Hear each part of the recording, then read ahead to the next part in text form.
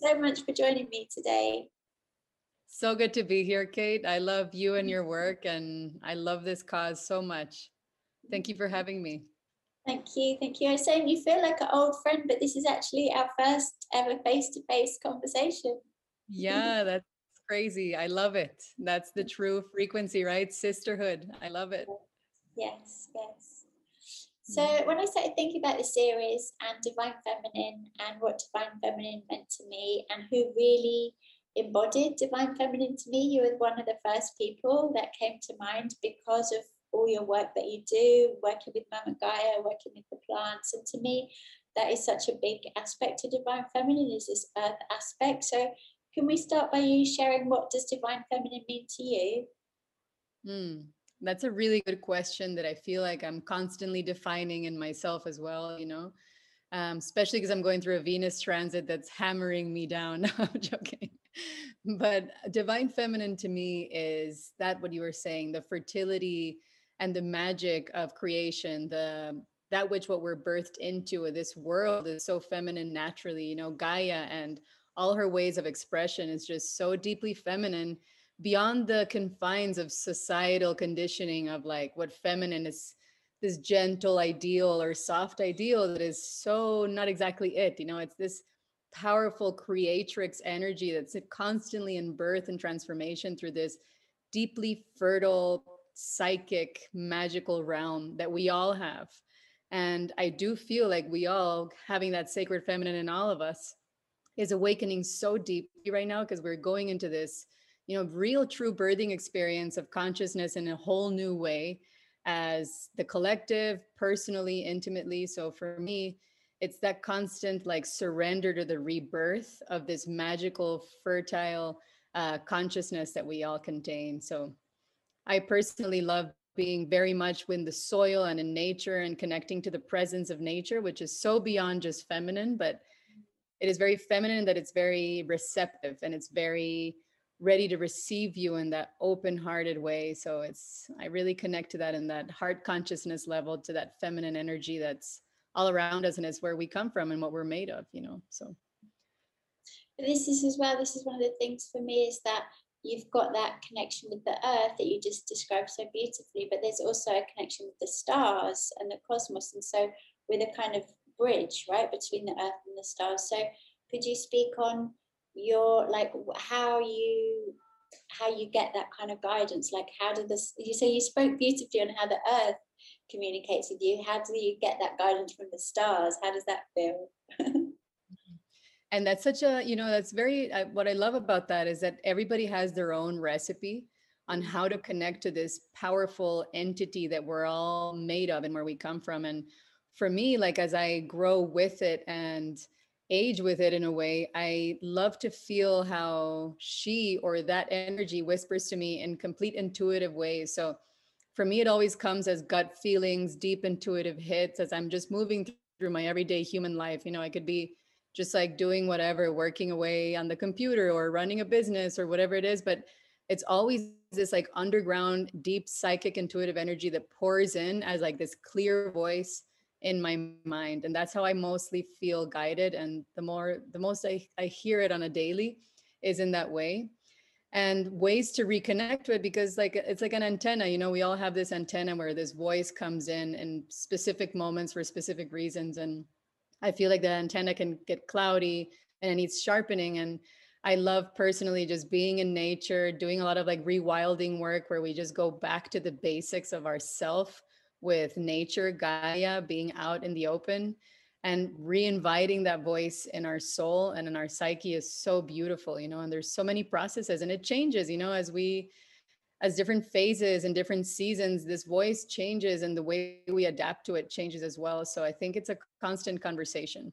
And even though it comes as those intuitive hits for a lot of us, I do feel like there's different crafts that really ignite it. So for example, for me, gardening, when I'm gardening, I'm just in it and I'm just breathing and feeling and being this voice more than anywhere else. So I call that like my happy place, because that's who I am beyond my story. That's who I am being beyond this and this person as Adriana, that's who I am channeling in that moment. So I love when we find those practices that really just allow it to pour in, magically infuse us beyond this human experience, you know? So, so yeah, that's a big explanation, but I hope you get the gist. Yeah, no, it's beautiful. Maybe we can speak more on that, because that's a big part of what I want to do as well. Is a lot of the times when people are presenting these concepts that we're talking about, especially when you start talking about stuff like ascension or 5D, it can seem just really unrelatable. Yeah. But to me, that just like you're saying, gardening is like a really practical way that we actually start embodying that and coming into that. So do you have other things you do, that really help you get into that space? Yes. So I remember in one vision, I was doing a very deep meditation one day, and I felt like spirit spoke to me by telling me that I needed to do more altars around trees. And it showed me specific ways. And I knew it was not just my imagination, because that's where you can discern the difference, you know, when it's an intuitive downpour versus just you being creative, which is also powerful, you know. But anyways, I saw images of me creating very specific elemental altars around trees, whether it was like in mandalic forms or just offerings or something a tree might want at the feet of its on its feet or on its roots. And so I got these beautiful visions specific to specific trees that are just near me in my garden or near these nature trails here. And I would just start doing these offerings, even though it seemed completely, let's say, illogical as to what I was supposed to put in the at the base of that tree. I was still doing the recipe that I was being guided to create. So I felt like that deep connection, that space we enter that's beyond space and time in ourselves, where we're just being orchestrated to do these beautiful rituals to just ignite this sense of, you know, this eternal space of magic, you know. So to me, that's where I've been feeling it lately, where I'm just in nature and I'm just bringing that kind of magic to wild places or places where there's not a lot of humans around, or ideally run into some more animals or whatever, you know. So places that just feel like off the beaten path, where I can really connect. And as you said, like in that practical way that I can really offer in deeper ways beyond my imagination, you know. Beautiful. Can you tell us more about tree altars? Yes, yeah. So there is this one tree here that I love called Bovinsana, and I've spoken a lot about it actually, but it's used a lot in curanderismo in Latin America, where it's used to ignite dreams. It dissolves the confines between time and space. So a lot of people that do dietas, which are like cleansing, shamanic cleansings in order to cleanse the body to receive psychic sight. So Bovinsana is like this beautiful tree. It looks a lot like the albizia tree in northern countries. You can find it in Europe too, I think, and in North America, but it's not the same family. But anyways, it looks very similar. So Bovinsana is known very much as the lucid dreaming tree because it comes in dreams so specific and significant, you know. So I haven't even been thinking a lot about it. I've worked a lot with it, but you know, it kind of, you know, remedies come and go as you navigate life. And this one came back and it was showing me what it wanted at the base of this tree. So I always do, we grow tobacco here, like the different kinds of tobacco. So I was doing in my dreamy meditation, I was offering this tobacco and these liquids of infusions of different flowers that are also native to this area. And so I felt like the tree was needing the infusion of that tea by its feet, you know. So I created the teas and I brought them in these like coconut bowls and I placed it under the tree. I also like I wanted like turmeric around it. So I was seeing all this yellow, vibrant gold in the vision. So I just poured it on its roots. And then I had to water it all, kind of taking away the little mandalic preparation I did in the circumference of the tree. And so then I sat in meditation under that tree to really receive more of its medicine. And it just came with so much information. It was just incredible about my personal life, not necessarily about just the tree's, let's say, medicinal attributes, which often happens too. But what I love is that these archetypal visions are always so colorful and dreamy and imaginative, but they're basically resembling what the tree can do to our mind, body, and spirit. You know, it really speaks in this symbolic language. So I really invite those, like if you connect to tree medicine a lot or you're in that time of your life, like really allow it to come in these archetypal interpretations that you can later interpret into, let's say, a medicinal diagnosis or some diagnosis for yourself, a remedy that you really need for your spirit, or physical remedy that you need for your physical body.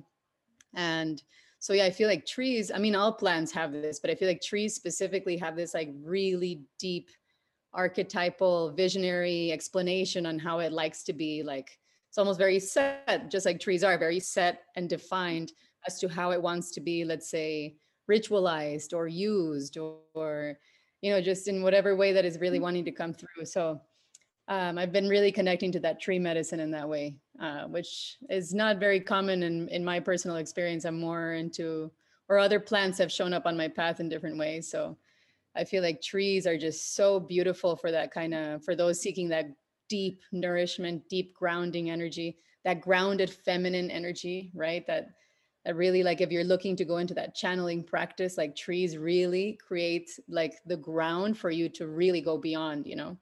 So it's great for anyone really wanting to partake, especially in like mediumship and channeling, which is happening to so many lately. I feel like I keep getting messages of people like, I had this crazy visionary experience and I was sobbing and ecstasy and in pain and everything mixed. And I was just like, yes, tree medicine.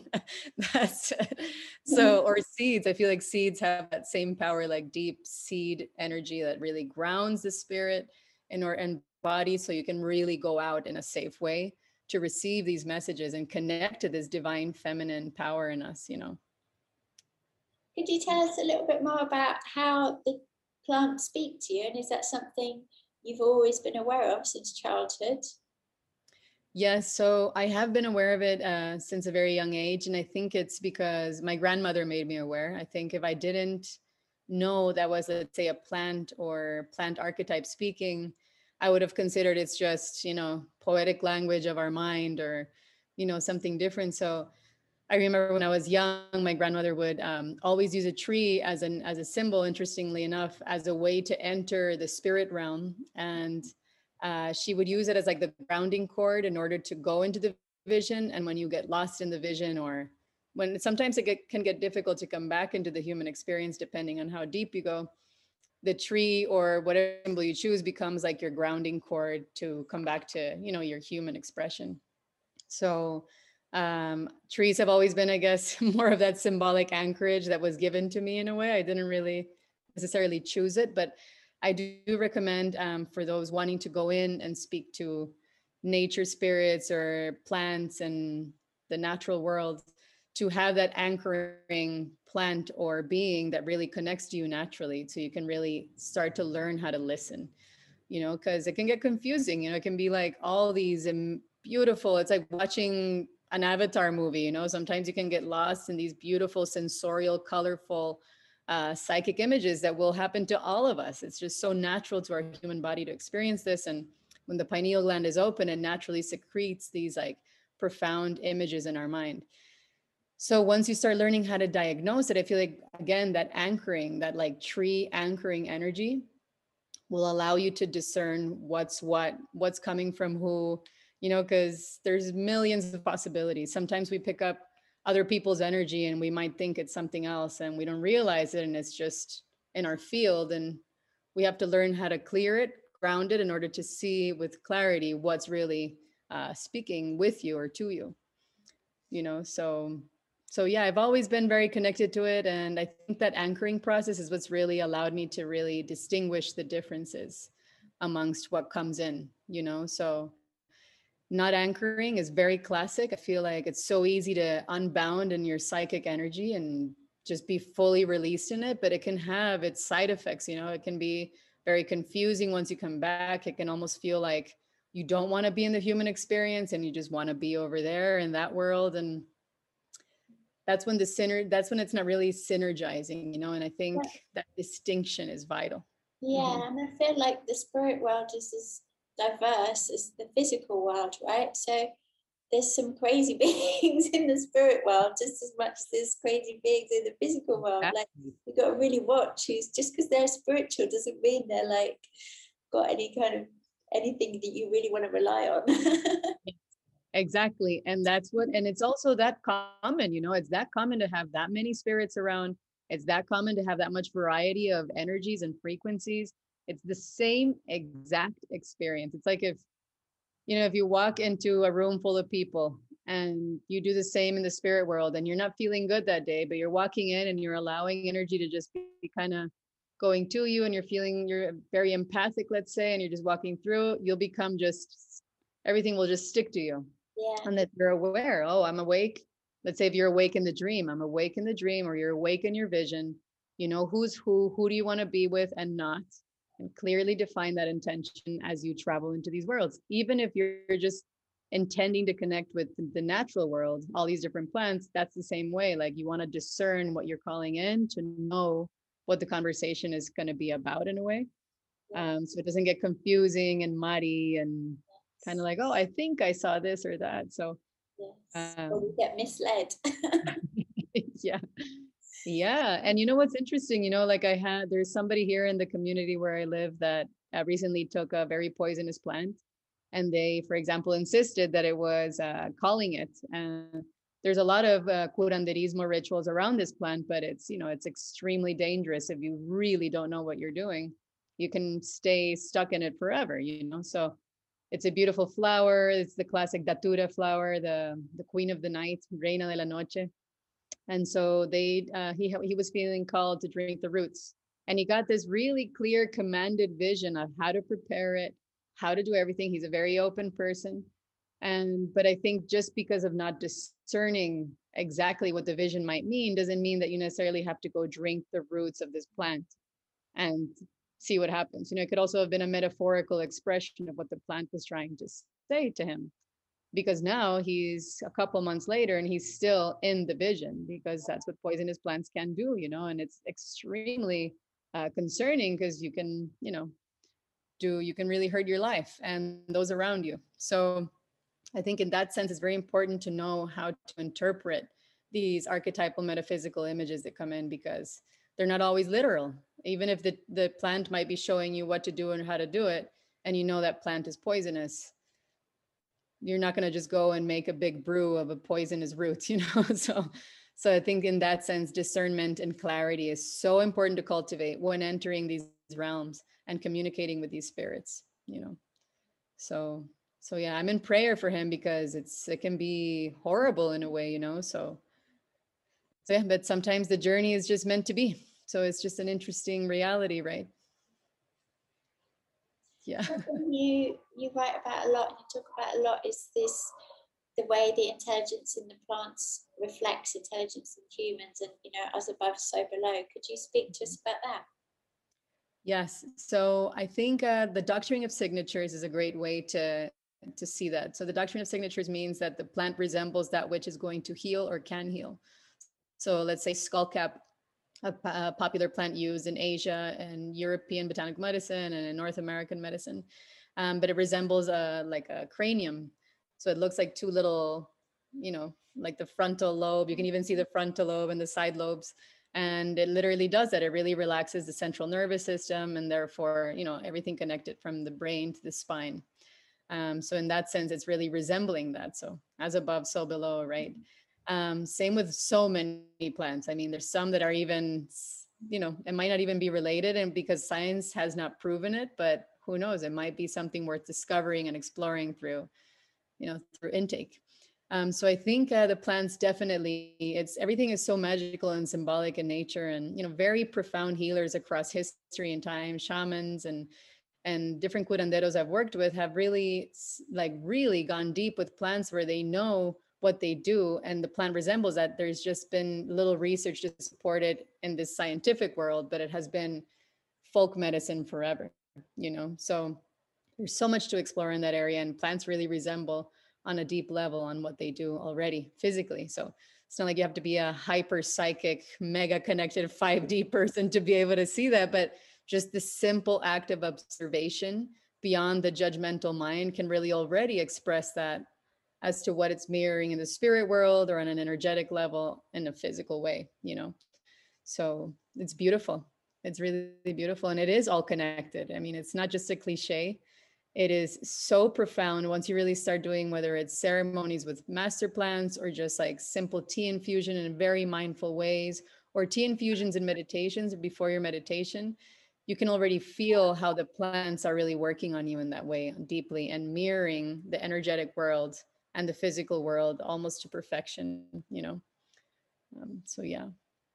How is your experience? Actually, I'm curious to hear how you've experienced the spirit world and the as above, so below physical world reality. Thank you for asking that question. Well, I think you're describing it very articulately. It's a kind of merging, isn't it, where it's not one or the other. So you're not in it, but you're not out of it.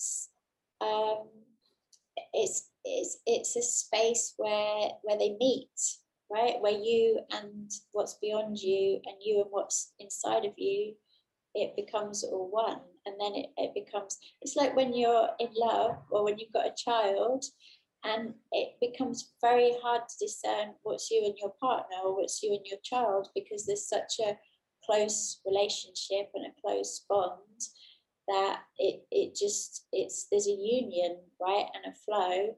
And I think the more that we work with the plants and we work with them on this kind of level of discernment, the more and more that gets revealed to us, right? So this is part of the beauty of it, is that, you know, at the beginning of the journey, maybe people are thinking about what they're stepping away from, and it feels very fearful for a lot of people, because they're thinking about what they're leaving behind and the things that, you know, the reason why people might think they're crazy, or, you know, all these kind of things of what's leaving. But, you know, this is a big part of what this series is about, is what are we stepping into. And I believe that, you know, the kind of level that you're speaking to is the kind of level that hopefully in a few generations will be a common understanding of how this kind of doctrine of signatures and all is one, and there is a plant for everything, and our level of working in harmony and working to a level of sensitivity with Mother Earth in order so that we can reach the stars, will be much more of a, I don't know if it'll be normalized in a couple of generations, but it's much more of a commonly accepted thing, that it's there's such a richness, isn't it? I mean, just to hear you talking, it's there's so much texture to it, there's so much depth to it, there's so much poetry to it, and I can sense that you could just talk about one plant for an hour. And so within everything, there's worlds within worlds within worlds within worlds, right? And that's what we're getting into, is that's the real nature of existence, this organic sense of being that's really being, that they try to disconnect us from, but that is our true nature, right? Exactly. Rudolf Steiner actually spoke about this so beautifully, and I just love everything he's done and the education that he brought about that, you know. And he very much was connected to the spirit world, and at a time where it was seen as like witchery and dark, and he was judged as being like a bad wizard in a way in mainstream, let's say mainstreamness of that time, like, you know, in the 1920s or whatever. And so he would speak so clearly, let's say, about biodynamics, and he himself said that the spirits of nature are the ones that told him about these recipes and how to put the crystals or the horns of different animals in certain ways on the land to ignite certain experiences. And so, and it's been tested for more than 100 years now, that everything he received was not just some like weird witchy stuff, you know. It was like actually real, extremely effective, beautiful magic and ritual that you can do on your land when you're preparing for gardening or growing anything, you know, or just simple land energetics, like having blessed land, how to bless a piece of land, your home, sacred spaces, you know. So I just love how he does that. He's even been on interviews where he's channeling on the spot, you can see it, and he goes to the side to even whisper to the nature spirits that are speaking to him in that moment, as if they're like standing right here, and he's having a conversation and nobody sees anything. And he's just like, hold on a minute, let me talk to the angel over here. So I think that's so much more real for a lot of people that really are plugged in and that can really see that the more than what we're aware of. And once again, as above, so below, you know, they're right there. It's just, it takes sharpening and unlearning certain societal things to be able to see those worlds again, because we're equipped with the technology inside of ourselves. This, we're made with it. We can see it, we can be it. And it's just all about reattuning. It's So let's beautiful. talk about that. I wanted to ask you about some specific herbs around divine feminine, but let's maybe start with the pineal gland, because I know that's something you're really big on. So what, Yeah. what are your favorite herbs for supporting and strengthening the pineal gland? And tell us why the pineal gland is so important. Yes. Oh my God, the pineal gland. I can talk about that for hours. I just think it's I think it's just fascinating, the tiniest gland in the body that moves the highest amount of blood than any other part of our body. Number one. Number two, it's electromagnetic. It literally has an antenna to it, and it's been proven scientifically, something that's been spoken about for thousands of years. There's so many ancient texts speaking on its electromagnetic capabilities. And it's amazing to see how they're now seeing that there is like tiny crystals at the top of this tiny little rice, like Ah, it's like the size of a piece of rice. So it's just incredible that it has that power to move. And so anyways, there's so many plants, and I know a lot of people always ask on how do I decalcify my pineal gland, or how do I awaken it. So I think it's all about the neurotransmitters. So essential neurotransmitters that are assimilated because of the pineal gland, like serotonin and dopamine, very well known. They like basically dictate how we feel, our excitement, our happiness, our ability to be in satisfaction. Dopamine is more of like the reward neurohormone, and serotonin's more of like just straight up happiness, fundamental happiness in our body. And so when our pineal gland is out of whack, it just underproduces these neurotransmitters, and we just feel pretty shitty. We don't feel good, we're negative. It's easy to see like even classic pessimistic tendencies in people that are just under secreting a simple neurohormone. And that's even when I do clinical herbalism, that's what I tell people. It's not necessarily you. It might just be your biology in this moment that can be easily altered, whether it's meditation, plants, or whatever. So a classic plant that I love that's like known as like the antidepressant, which is not recommended to be taken with antidepressants, but is St. John's wort. It is like a weed that takes over fields. It's like a weed that even there's like horrible chemicals made just to kill this one precious weed called St. John's wort. And even in California, I remember I would get paid to just even harvest from people's lands because farmers were like, I can't stand this weed, just take it away, I'll pay you. And I was like, no problem. So anyways, St. John's wort has so much history, and actually it's being used medically in Germany and for quite a while already, and by actual doctors because of its ability to increase serotonin, in our body. And so it really activates our receptors. It also helps us assimilate it more. And so it just naturally makes you feel really good. I really recommend that one. So it's a very sunshiny plant. Again, doctrine of signatures. It's bright and yellow flower. It's extremely abundant. So it signals the qualities of the sun. Serotonin is very much, the transmitter that's activated through solar light, through light. So that's another way to even ignite serotonin is light energy. Even colors, lights that you can like filter through colors, and so has really known to uplift the frequency of serotonin. So all that energy is very much solar plants. So I just love St. John's wort because it's so sustainable. You can grow it anywhere. I even have it growing here, which is not native to Costa Rica, but I have it growing like a weed here now. So it's really a wonderful one. Another one that's native to here, that's the classic dopamine booster, is mucuna, which I know you're very familiar with. It's been used here in Central American traditions for quite some time. And although it's known to boost dopamine, it's also known to boost serotonin. It's just lesser known and lesser activated, but it's still activated. So it just really activates the pineal gland in that way.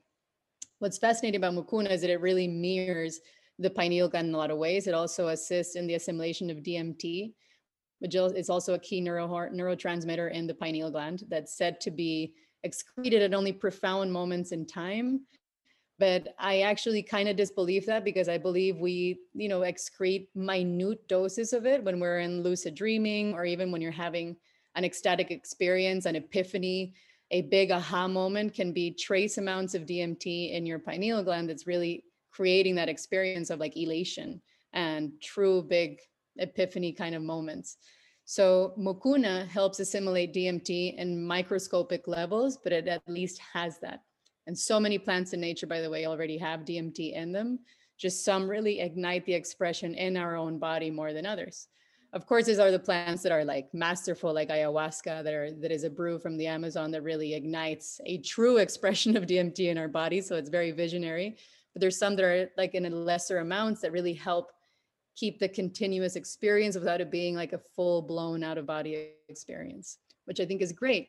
So I, even for people that drink master plants, I recommend Mukuna even after, because it really helps you to metabolize the experience after you did your ceremony, so which is so important for integration in your human body, everything you got to see and experience from your pineal gland being so elated and happy, so there's quite a few. Bobinsana is another one that, like I was just speaking, it really activates the receptors in our pineal gland. Therefore, it really creates that sense of dissolving time and space, which is a classic trait of pineal boosting in a way. So it's beautiful in that sense that it's also a central nervous system relaxant and like muscular skeletal relaxant too. Another one that I love to pair with Bobinsana that also grows near it is passion flower. All these plants are, I guess, native to the rainforest in a way, except St. John's wort. So it's very easy to find them growing all together. So they already synergistically are kind of around each other in places like here. But passion flower also has, for example, compounds like harmaline, which are considered like, dangerous because they can really create an altering effect, like harmala, which comes from has been found in other plants, and bufotein, which is also another compound in our pineal gland when it's excreted in small amounts, only in specific moments. But passion flower has this in microscopic levels, which is fascinating because, again, it kind of creates that experience just in a very subtle, beautiful, mindful way. So you don't have to do these mind-blowing experiences all the time, but you can kind of conduct that energy as a frequency in your body ongoingly by drinking it as a flower essence or as a tea or a simple decoction, so it can be gentle or it can be assimilated after with it. So passion flower is just amazing. I think it's just like, it's known by many psychics across time to be like the Christ consciousness plant because it really allows you to experience these higher states through its energetics. So depending on how tuned in you are, or how you feel it, or your receptiveness with nature, you can really feel that with that plant.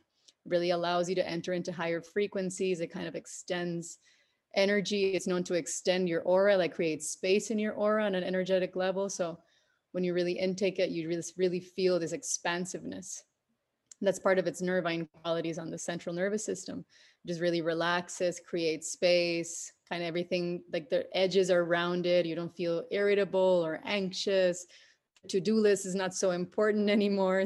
So those are all key traits of like when we feel these nervous system relaxants, it's really having a conversation with our pineal gland, because it's just, pineal gland is all about this relaxed, ecstatic state. The pineal gland underperforms if we're in a state of stress and anxiety, so if we're running on survival mode all day long because we have something to do all the time, the pineal gland will be blocked. It will not have an experience at all. I feel like my edges are getting rounded just by listening to you talk about them. Wonderful. From pineal gland to pineal gland, there we go. So yes, just think about them and they work. Exactly, it really can have that effect after some time.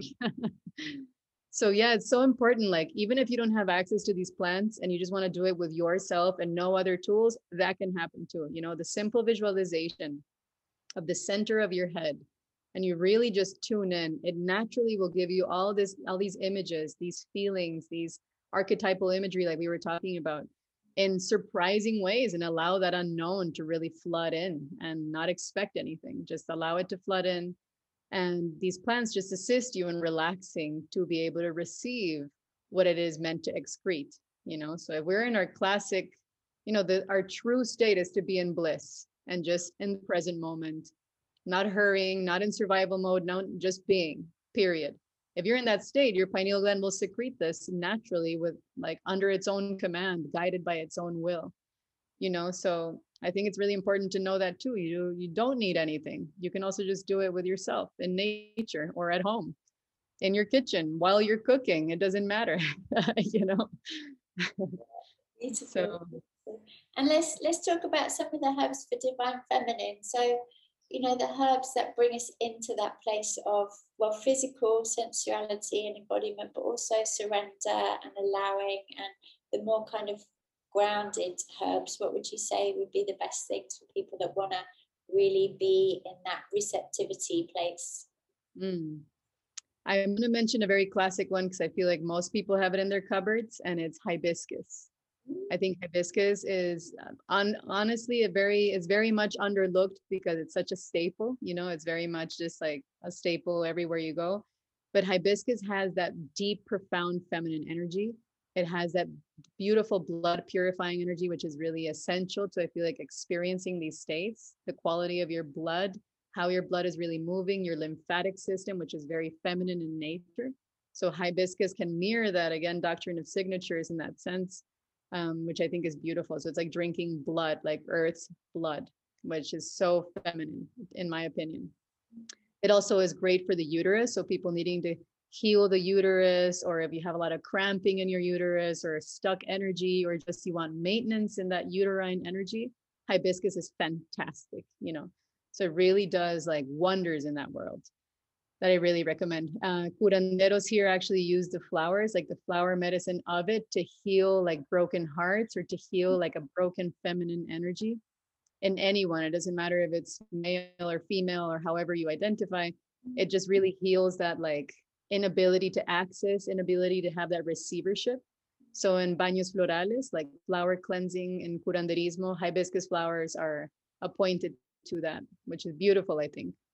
It's even used like in a smudge, like smudging blends, the hibiscus leaf and flower, to do like limpias, like smoke limpias, to clear the aura from also fragmented feminine energy or just maintenance of feminine energy.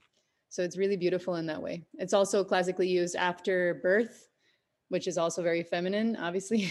So after birth, if you have lost a lot of blood, as postpartum, for example, it's a great postpartum recovery plant.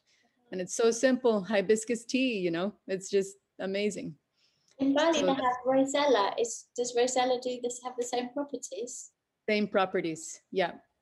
Yeah, because it's also in the hibiscus family, but it's not the hibiscus sabdarifa, which is the Latin name of like the classic hibiscus.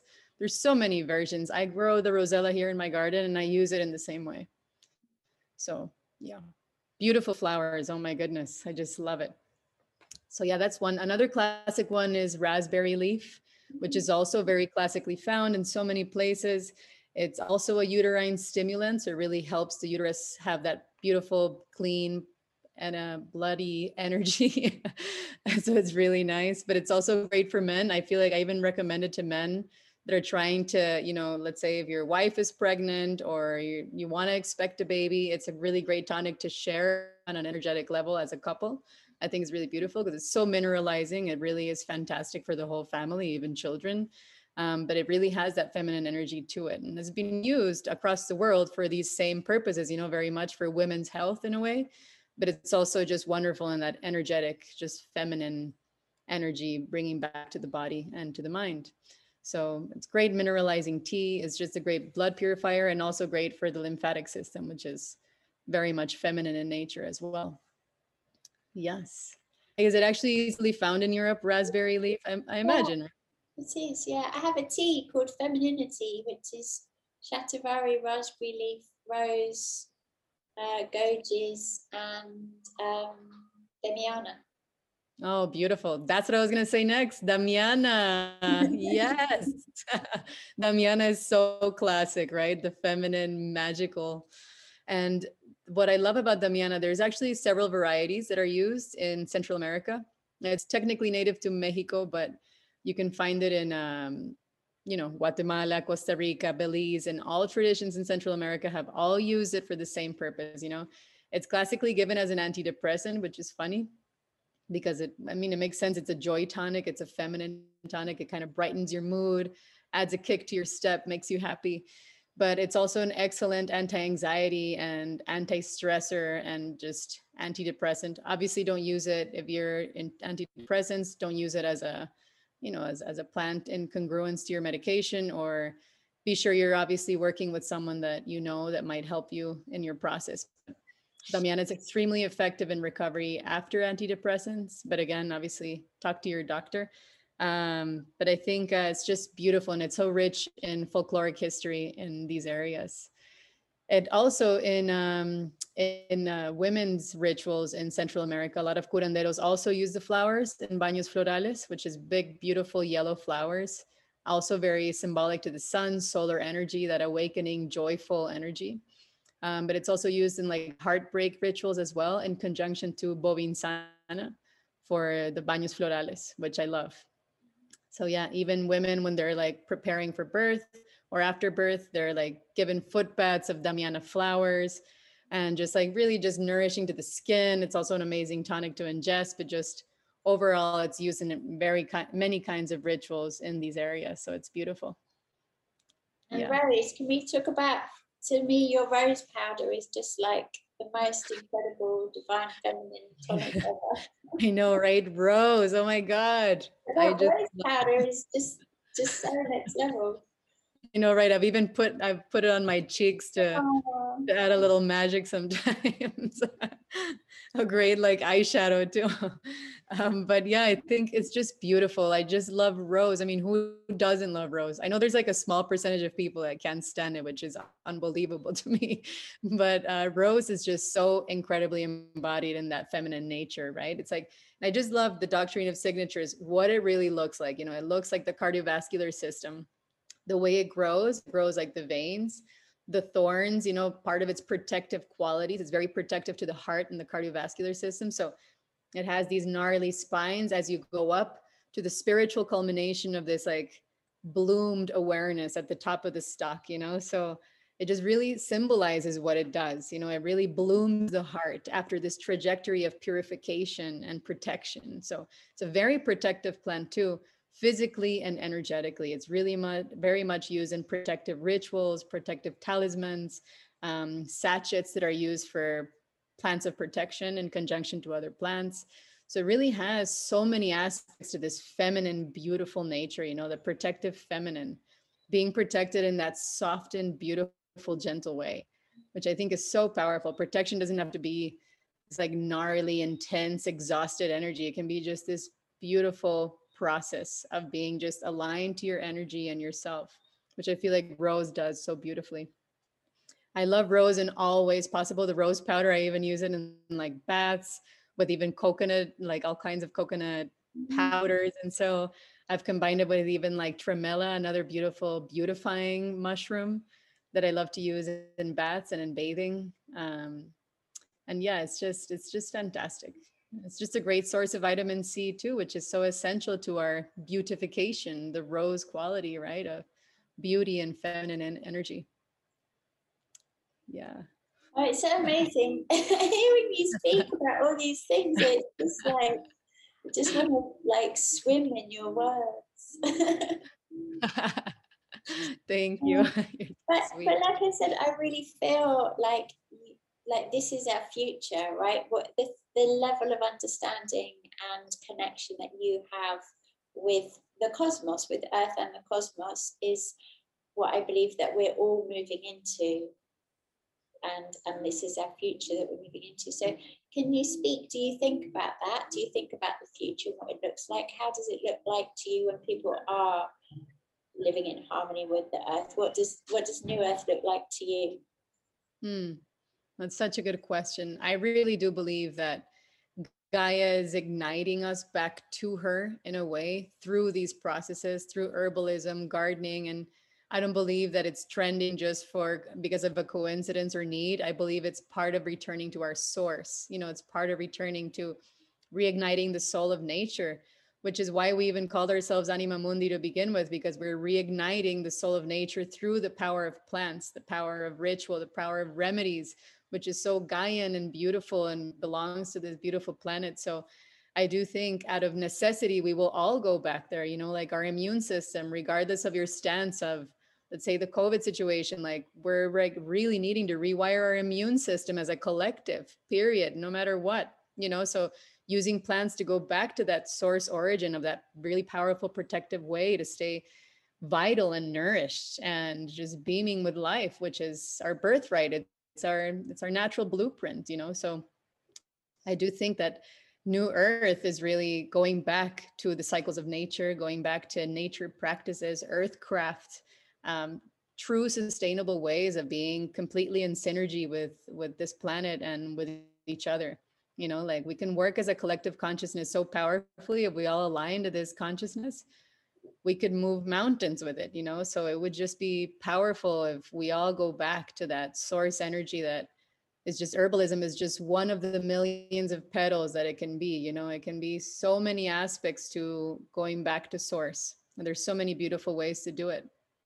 So I think it's just beautiful to see how everyone's really getting into just even composting, or you know, like sustainable gardens, planting, even if it's just flowers, or you know, converting lawns into beautiful, you know, food areas for you and your neighbors. And just all that is just the reigniting of the new earth, the reigniting of nature. So I believe more in that than just like the collapse of the system, you know. A lot of this ideal that we're just going through this death process, I also see it as this massive blooming process. And yes, unsustainable systems will collapse, it's natural, and it's been seen throughout history. So I do think we're in that huge rebirth process. And herbalism is just one of those tools to awaken and go back to that source of magic, you know. So I'm excited. I actually don't see it as a horrible time. A lot of people can get intense sometimes. And I'm like, don't worry. This is all part of the master plan. We're in it. And it's beyond our control. You know? Great time to be alive. I think people have waited for lifetimes for this moment. Exactly. It's amazing. And it's so beautiful to see people coming together in a lot of communities all around the world doing this kind of practice, you know? So, yes, it's in us and it's natural to go back to it. We're like magnetized to our past, to where we come from, to, you know, where it's just beautiful. Well, and it's the beautiful thing about the plants, isn't it? Because the more you ingest them, the more you see things that way, and then the more you're creating things that way. So it's this beautiful, harmonious feedback loop, isn't it? It's a beautiful cycle of the plants talk to you, and then you can do the work in the world, and then you eat more plants, and then you put more stuff out, and it just keeps growing and growing. Yeah, exactly. It's beautiful. It's awakening back to, you know, just the simple basics, the bare essentials, you know. It's so beautiful. Sharpening our antennas to perceive it. Yes. Beautiful. Anything else you want to add before we go? Yeah, well, to the divine feminine, whether, you know, I really invite whoever is listening to really tune into your own form of divine feminine. It can look in so many different ways, and it's very intimate to every single person. And that's the key word, intimacy, you know, intimacy with yourself, to open that key, that inner doorway that really ignites this energy and consciousness. So I think it's really important to know that everybody's process is completely different and very unique and beautiful and creative. And feminine has so many ways of representing itself. It's not just one traditional way that we've been programmed with. There's so many possibilities and magical ways to really channel it into this experience. So I Well, really invite that process. it's being in conversation, isn't it? Always being in Yes, conversation with your body, with the plants, with the earth, with everything. exactly. The receptivity, right? Just observing it and receiving it. Exactly. Mm-hmm. Beautiful, Beautiful. Adriana. Thank you so Thank you so much. much, Kate. It's such a wonderful conversation. Thank you for inviting me. I love it. See you soon. Okay. See you soon.